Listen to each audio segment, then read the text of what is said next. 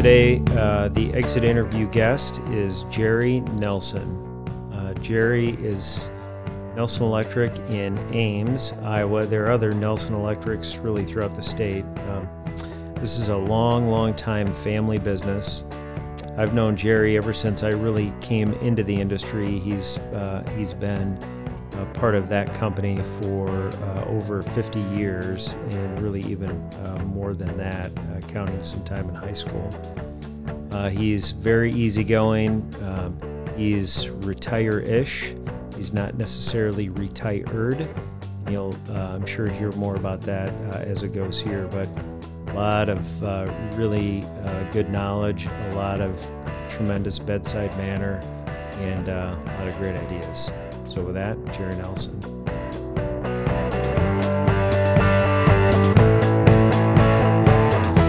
All right, so I know Nelson Electric has a long, rich history, but I don't really know it. Can you summarize some of that history up until the point where you were a young boy and go from there? But yeah, who was Nelson Electric? How did it start? My grandfather, Charles Nelson, came to Ames when he was 14 years old, and he found a job at the city light plant.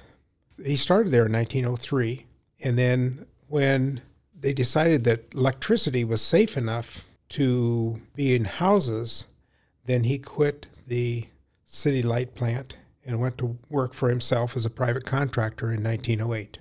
It was pretty much done by the city of Ames with their own electricians because they didn't know how safe it was, particularly. Okay. And after a period of time, they went down through Main Street, wired the commercial buildings, street lights, and then at that point they decided that it was safe enough to be in residential usage. So he went into business for himself in 1908. So when you said he came to Ames, where did he come from? He came from Champaign area. He is one of like 10 or 12 kids, and it was customary at the time when there wasn't enough room for everybody in the house that the oldest would move out. And so he moved out, and I don't know how he got here, but he came by train, or why he ended up in Ames. Our thought was he just got off the train here and he was befriended by somebody here, and then they found him a job at the city light plant. The light plant was actually founded in 1896. So it had only been in operation for like 8 years at that point. I have never thought about the safety of electricity and its migration to residences. How on the forefront or not was Ames? I think they were probably on the leading edge of it. They had a lot of vision for what it could happen, and somehow they passed a bond issue. I was just talking to the folks at the Historical Museum today, and that bond referendum on the light plant was the first vote that women can vote yes, no in an election in Ames. In Ames. Yeah. So they threw that little tidbit at me today, and I didn't know that. I'll be darned. So 1908. Yeah, 1908, and then he set up shop where the Ames Chamber is right now in downtown Ames, 304 Main. The old Car Hardware building. The old Car Hardware building. Well, the old Nelson Electric building. The old Nelson. There you go. There you go. And I'm sure that building is long gone. We do have pictures of the showroom window that had a few appliances in it and a few lamps. But then in 1912, he moved to a bigger place down the street. The Main Street Brewery was. Now it's remodeled again, but it then became the old Woolworth store and Sure. in the west half of the Woolworth store. So that's where he was there till 1934. And we have pictures of my grandmother and her sister demonstrating making toast in a toaster on Saturday mornings and demonstrating irons, electric irons.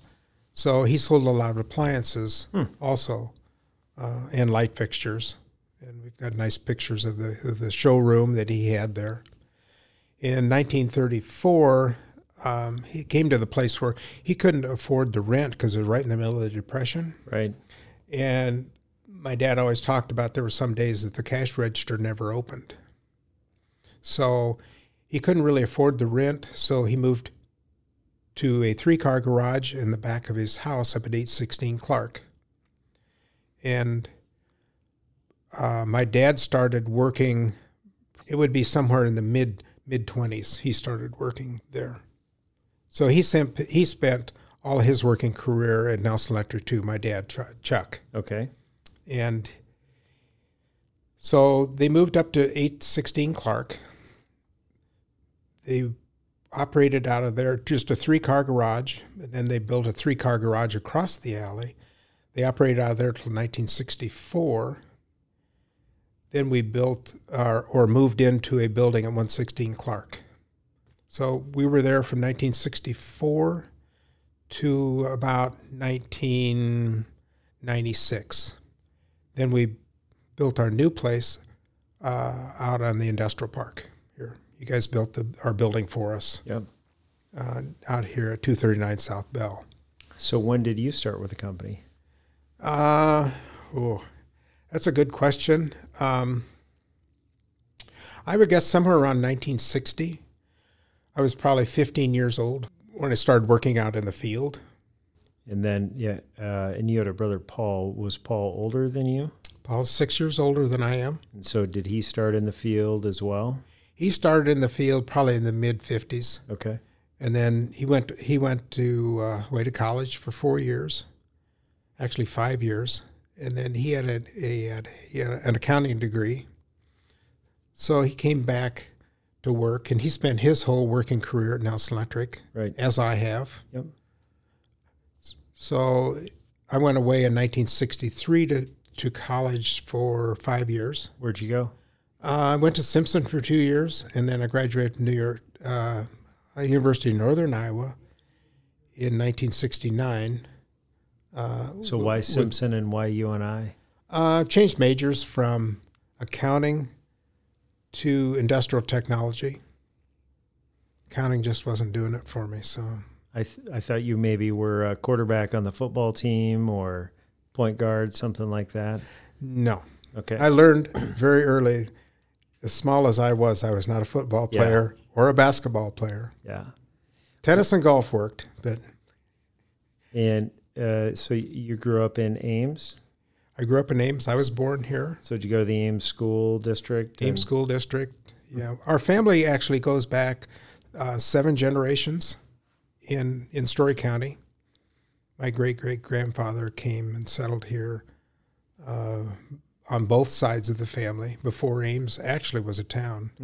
They came out in 1856 when the government had land grants. They came out here. They settled up north of town, up in the Soapers Mill area. Sure. So you're like the godfather of Story County. Well, I'd put it to say I'm a blue blood, probably. Yeah, there you go. I'm a blue blood. There you go. Yeah. All right, so let's keep rolling. Simpson, and then UNI. And UNI. And then I came back. Yep. And for not making a decision to go anywhere else, I was in graduate school at the time. I decided just to stay in the business, and I spent the rest of the time there. When you came back, did you go back out into the field, or how did your progression go from there through the company to estimating, managing projects, et cetera? By 1969, when I came back, I had a substantial amount of hours worked just on weekends, Saturdays, that I didn't have to work more than a year to get my hours in to pass my journeyman's license. That was in 1970. 1971, I got my master's license in 1971. That was back before wing nuts even, We soldered and taped all the joints. Really? Yeah, I learned on soldered and tape before 3M came out with the wire nuts. How many, so when you came back and you got your master's designation, how many people worked at the company? We probably had, I'd say 6 or 8 people at the time. How many of you had at a peak since then? Right now, I think we have maybe 65 to 70 employees. And now you just don't have an Ames location. You've got other locations as well. We have a branch in Carroll, Iowa, and Waterloo, Iowa. Yeah. The Carroll one, the Waterloo one started in 2009. The Carroll one was 2012. So when I think of Jerry, I think of design build. I think of somebody that can ask the right questions, figure those things out, and put something together. So has it always been that way, or how did you? I think you enjoy that, so you need to confirm that. But then, how did you develop that? About in 1971, I came in the office and I started estimating. Doing some lighting design, that probably comes part of the estimating equation. And one thing just led to another, and the estimating and design came together. And I've just done that pretty much my whole career that I've spent there since 1971. This is, I have to do the math, but 30, 50, it's probably 51 years I've had the master's license. Could you still solder and tape something if you needed to? If I had to. Okay. If I had to. I could probably still do that. You've worked with a lot of designers in your day, then I'm sure, whether it's plan and spec work, design build work. Are there a couple of that really stand out in your mind that were just either did an exceptional job or were exceptionally fun to work with? As far as engineers go, we've had a great relationship with Bluestone Engineering. We do some of their legwork for them on their projects. That we have with them, we do some of the legwork for them. Because of that relationship. Yep. It's just a very, very good relationship. It's good to work with them. They've got it together. Yeah. And there's a trust between us that works. Good. You've done a lot of projects, and you've done a lot of projects with Story. So talk maybe first about some of the projects you've done at Story, just some ones that there are too many to list, but ones that you thought were interesting or challenging or that you were particularly proud of. I think probably the most challenging one that we have done with Story was the Frederickson Court project, just because of the sheer scope of the project and the time frame that we had to get the work done. And it took a really good effort and collaboration between us to make that project flow and to make their timeline. Sure. And that was a real challenging project. We did, to try to meet that schedule, there wasn't enough time in the schedule for us to do all the rough end work per floor, per building, to keep the project flowing like it should. So we pre-built a lot of things in our warehouse up front so we could take it to the job site as a big assembly, like the panels, how we had the circuit breakers in them, had the wire coming out of the panels to the first outlets, whatever they were. They were all made up, all ready to go.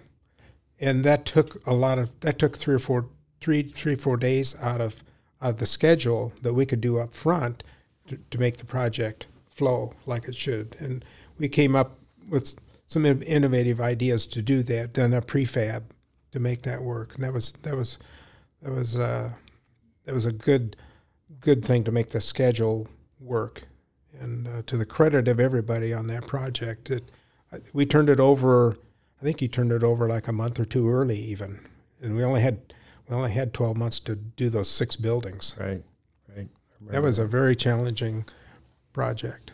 So it was a fun one in the end. You go back and look at it, you figure all the heartburn you had, but it was kind of fun when you got it done. Say, yeah, we really did that. Mm-hmm. So it was good. We did all the outside site infrastructure. Also, we did all the high voltage work, all the distribution on the high voltage side, all the communications, phone data, fire alarm, all that was on the site work. We did all that site work, infrastructure also along with the buildings. Sure. I thought you were maybe going to say the NextEra gearbox repair facility. Oh, I've never hooked up a big motor like that one before. that was a dinger. Yeah. That was probably once in a lifetime type of project, because it was a prototype. There was nothing to go with. Right. It's just the engineers that put that project together, that concept together of that 2,500 horsepower motor driving another 2,500 horse generator to test those gearboxes. And it was all run by VFDs, which those VFDs were 20 feet long. That just was the control center that controlled each one of those. It was all done on 4160 volts. That was a challenging one. Yep. And that was very interesting to be a part of that project. Agreed. Maybe one more. It could be a story job or a non-story job, but just something else that as you smoke your pipe and talk to your grandkids and tell them about the amazing things you did, what's one more? Oh, yeah. I think changing the electric service at the Memorial Union on Iowa State campus was pretty challenging. It's a 500,000 square foot building. 15,000 people walk through that building every day, and the building never closes. It's open 24/7. Like the Roach Motel. Yep. And we had to change the electric service in that building. The original service came in the building in a crawl space in 3 oil switches that were leaking, and it wasn't long before that service was going to fail. And they knew it, everybody knew that, the engineer knew it, and so it was time to change the electric service. There was a new service that they wanted to put in, but it was on the opposite end of the building. So all the circuits, all the branch circuits and the feeders ran to the old service at one end of the building. We put the new service in the other end of the building, and we had to come back and intercept one of those, each feeder, one at a time, and get it over to the new service. And then when all that was happened, then the old service just kind of went away. But there was over 125 feeder circuits that ranged anywhere from 60 amps to, I think the biggest one was probably 1,200 amps that we had to convert from one service to the other. It's like giving a heart transplant to a patient that's on the table living, that you had to keep going or he was going to die. So it's kind of that way. You just kind of keep changing one artery at a time to keep the building going. And our actual shutdown, we never did really shut the building totally down through that whole process, totally down. It was just amazing how that we could do that. It was just challenging to figure all that out. Sure. To hear you talk about your length of time in the trade and in the industry and soldering and taping, it makes me wonder, what have been the big technological advances in either equipment or design or technology? If you could point to some major thresholds of, wow, when that happened, it was amazing in the electrical world. What comes to mind? Wow, so much has happened with tools. Just hand benders, manually, hydraulic pumps that you had to use for bending pipe. The hydraulics and that we use now to bend pipe, the threaders, the wire pulling tools that we use. A lot of it was just almost brute force. When we first started out, the pullers weren't nearly as what they are today. The pullers are very sophisticated today. Our ladder trucks, when I first started out, there really wasn't a ladder truck. We had to put on spikes and a belt on to go up poles manually because there weren't ladder trucks. So you had to learn how to climb a pole. And yeah, so the ladder trucks now, our ladder truck now is a 56-foot truck, and it's got twin buckets on it and has all the hydraulics on it. Sure. It's just amazing the technology and the tools that we use today. How about code compliance or codes and requirements? I bet you've seen that get a lot more formal, probably more safe, probably more demanding. The code books that I can remember when we first started out, like in the 60s, they might have been maybe a half-inch thick. Today they're an inch and a half thick, and instead of small bindings on it, they're big bindings. The code books have really expanded exponentially from where they were back 50 years ago. We're seeing on every codes change now that comes out every 3 years, we're seeing 3,000 changes every code change. Just there's 3,000 items that's changed in our code book just to keep up with technology and safety. Right. The safety part of that, now we're getting into 70E, which is arc flash, is part of the code. We're getting into OSHA requirements as part of that code. There's just a number of codes that ties together to the electrical code, which just weren't there 50 years ago. If there was no PPE particularly, if you got shocked, well, I'm not going to do that again. Yeah. Now you dress up with gloves, depending on what it is, with gloves and a certain cowl suit that you put on, eye protection, hard hat protection, ear protection. That's all happened probably in the last 20 years. And it's all for the better. It was not like the Darwin theory where the survival of the fittest out there. You got shocked, well, you didn't do that again. Yeah. And that's how I learned, Getting shocked. Yeah, you get shocked and you say, well, whoops, I better be more careful about that. Yeah. So we'll take this, we'll have one or two more industry questions, and we'll get into some more Ames and family kinds of questions.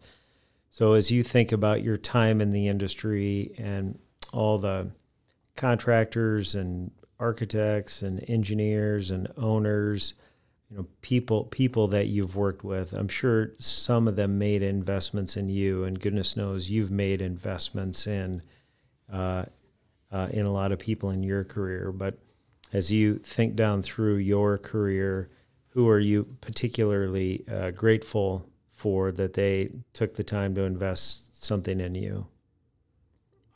I think I'd probably have to put that on my dad and my grandfather.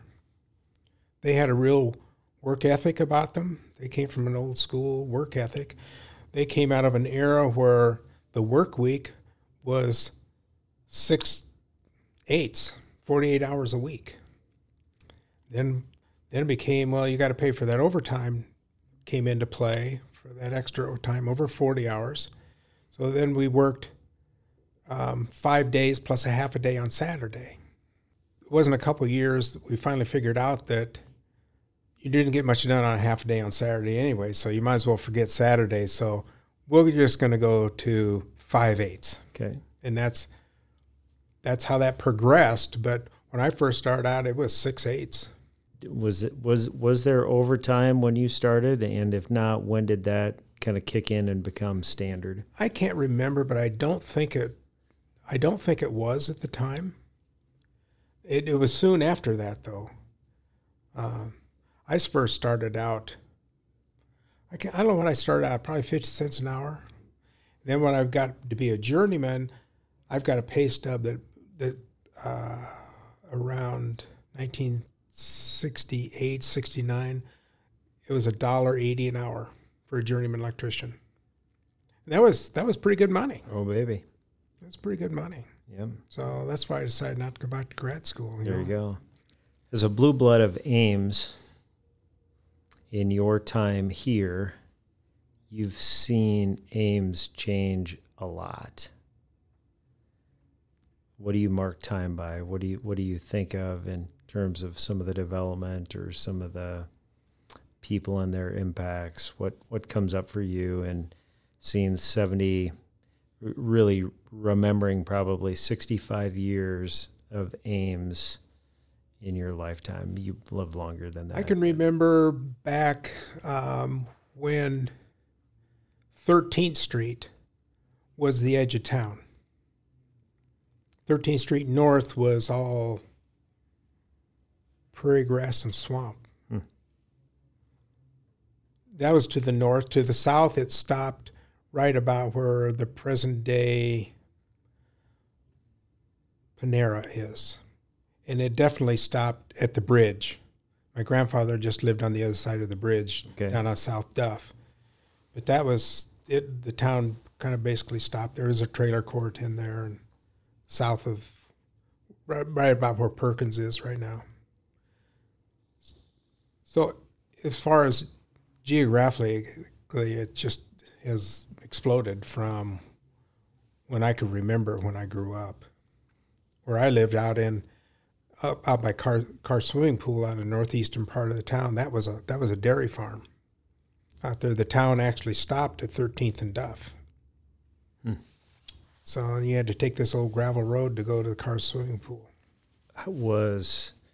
So I know the university was west of Ames at its inception. Was it basically all one entity, Ames and the university, or was there still some separation 65 years ago? Oh, there was still separation between it, as it is today. There was where the Coliseum is and the football stadium. That wasn't developed at all. Oh, sure. You guys did the Coliseum there, and yep. So that was not developed in that area. The main core, campus core, was still there. I mean, that's been there for 100 years. So, and the fraternities, sororities, that was all there. I can remember that. The only thing south of there was really the old Ames Golf and Country Club. That was south on Ash Avenue. That was the edge of town. Yeah. Till they moved out to where they're at now in 1970. That was probably one of the last projects I did in the field, was the Ames Golf and Country Club project. How many rounds have you played out there? Not as many as I should have. Okay. Well, there's still could time. have or should have. There's still time, Jerry. I spent too much time in the office to be good anymore. There's still time.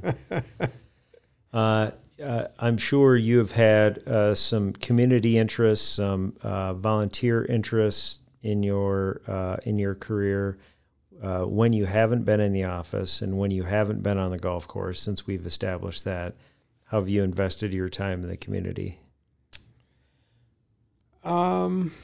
I've been on several Ames community boards, and I was on the Ames Foundation board. I was on the Ames Electrical board for a number of years, number of terms. through the Ames JCs,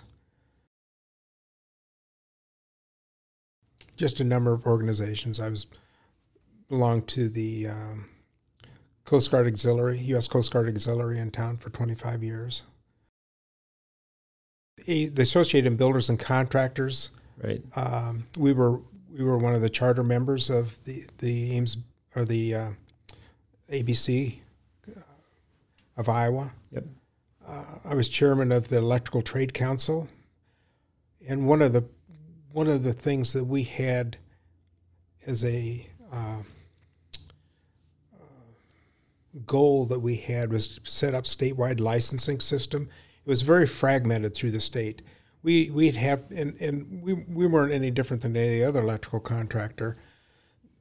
You had to have 10 or 15 licenses in the different jurisdictions to do work in the state or in your area that you wanted to work. We had probably had 10 or 12 licenses. So our goal was to consolidate that into a statewide licensing system. So the Electrical Trade Council focused on a statewide licensing system. We worked on that for probably 5 or 6 years. And what finally was accomplished, we finally got it passed as a bill for a statewide licensing system, which has really worked out well for the state of Iowa and for everybody concerned, contractors, state of Iowa, all those local jurisdictions. There are some jurisdictions that still do their own inspections, but that's the elective to them. Right. But when you get out of the rural communities or the smaller communities, Huxley, Cambridge, or whatever, that's all covered under the statewide licensing system. So it's become a little more universal, and I think the safety of that in itself was worth the effort. Because there was a lot going on in the state that was marginal at best. Sure. If we've established nothing, we've established that Nelson Electric is a family business and always has been and continues to be. So tell us about your family and the status of the company now as it relates to the family business. My grandfather started it, of course. He spent all his working career in the business. My dad did the same thing. He spent all of his working career in the business. My brother and I, we spent all of our working career in the business. My brother retired in 2008. We were trying to figure out what to do with the business at that point because he wanted to retire. And Chris, my oldest son, expressed interest in coming back. He worked for a general contractor in Chicago for several years, and then he worked for White's in Des Moines for 10 years. And so he expressed some interest in coming back, and he actually bought out my brother's share of the business. My middle son worked for the business. His wife got another job in Florida, so they decided to move to Florida. My youngest son lived in Minneapolis. He met a girl, Minnie, and she lived in Minneapolis, and so they decided to move to Minneapolis. And then it was probably 6 years ago they decided to come back into the business. So I've got 2 sons in the business also. So we continue on with them, and I'm probably be transitioning out, still be their consultant. Family businesses they're a breed of their own. They're hard to walk away from. So I'll probably still be around as long as I'm useful and can contribute to the business. I'll still be there. Yeah, to call this an exit interview is not fair. To call it an exit-ish interview is probably fair. A slow-down interview, maybe. Yeah. Yeah, there you go. Well, you have a charming wife, so how does she tolerate you having 1 foot in the business and 1 foot in retirement? She would rather me be retired,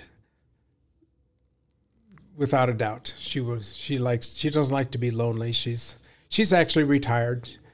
She spent a number of years being an office administrator at different places. The last time was at Adams Funeral Home. She was there for 15 years. She's an organist. She's played, this is her 60th year of playing as an organist in different churches, mainly Lutheran churches. She's been at Bethesda Lutheran for 35 of those years. So she's getting ready to retire. So she wants to spend more time at the lake. Sure.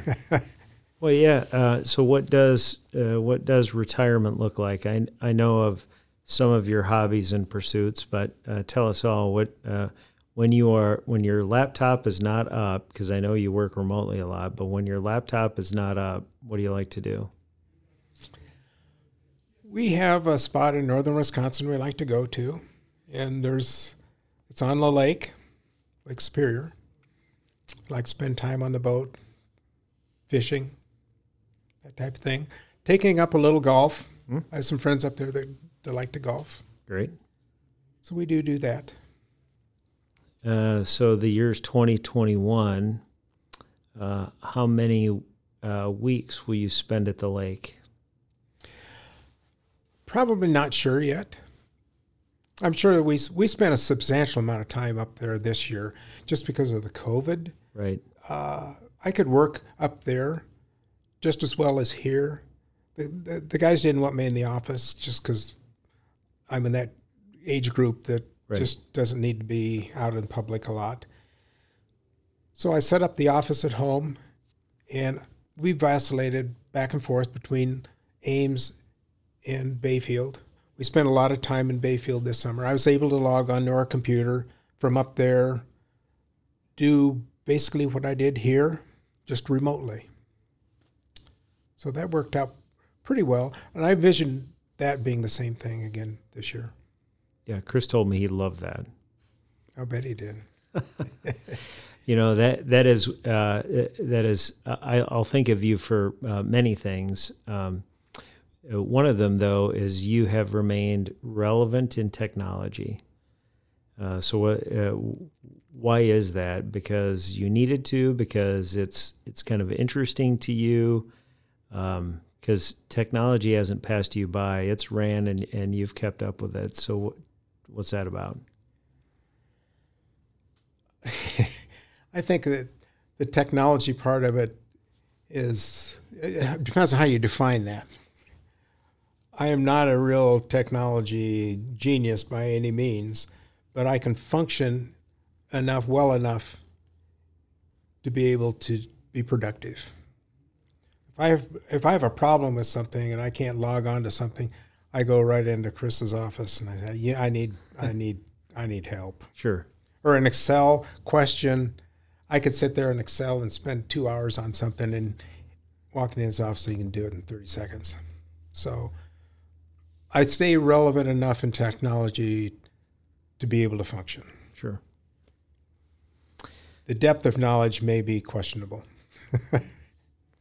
So you may have had some fear and trembling coming into today, although I doubt it. But is there some area that I haven't touched on, or some question that I haven't asked that you were prepared for, that you were going to have a mic drop moment? You were going to be like, yeah, when he asked me this is right what I'm coming back with. What have I missed? I really can't think of it much that you haven't covered. We've really enjoyed our relationship with Story Construction through the years. My grandfather worked with James Thompson and that crew, Woody Buck and Norm Reese and Dean Porth, all those guys. Ted Hagen. Mm-hmm. My dad worked with them.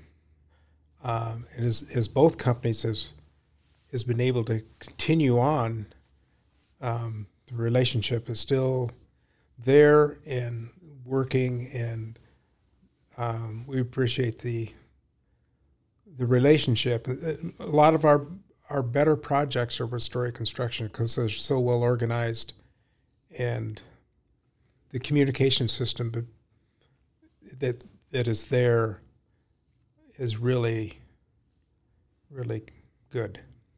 Yeah, it's. I would concur that it's pretty friction-free, and there's a common denominator in that, and that common denominator is you. You do a nice job of playing that part and making that happen. You're easy to do it with and desirable to do it for. Yeah, well, thank you. So you can tell Chris that, exit-ish is fine, but exit, not so much. Well, I hope that's always our goal. The goal is always, the end goal is the customer, and we always try to make it easy for the team. Everybody, the team members try to make it easy to get Right. to reach that goal. So if you keep that in mind, it does make it hopefully a lot easier. So Yeah, interestingly enough, when your grandfather was in the old Main space on Main Street and needed to go to Clark, that's when our company started in that depression. oh yeah, is it 34? 34. 34, yeah. So really the last question we typically ask, so you've had a long, distinguished, my words, career in the industry. You've seen a lot, you've done a lot. As you talk to your grandkids, or as you would talk to any young person today considering coming into the industry, what pearls of wisdom would you drop on them? I tell the guys, we're all apprentices of our trade. And I keep telling them that, because every day we learn about our trade. There's just changes. There's new ways of doing things. There's learning opportunities out there every day. So we're all apprentices of our trade. So you keep an open mind to the changes, and because every day is a learning experience in this industry. Even at 73. Yeah, even as a journeyman and a master electrician, That's right. we're all apprentices of our trade. That's right. Yeah, I appreciate the opportunity to sit with you guys for an hour or so. Yeah, it's great. Good. That's it, Jerry.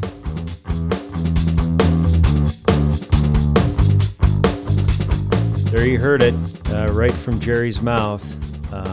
It's smooth and easy.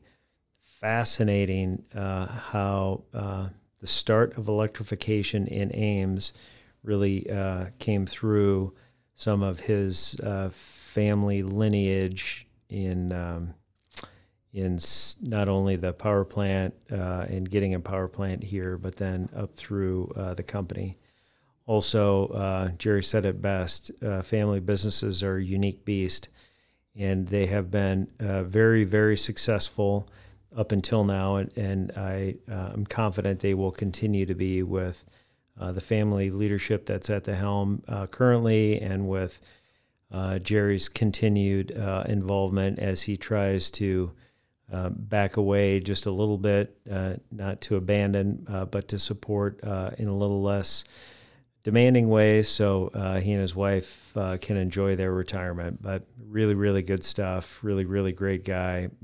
Really glad that Jerry was able to share his retirement time with us in this way. Thanks, Jerry.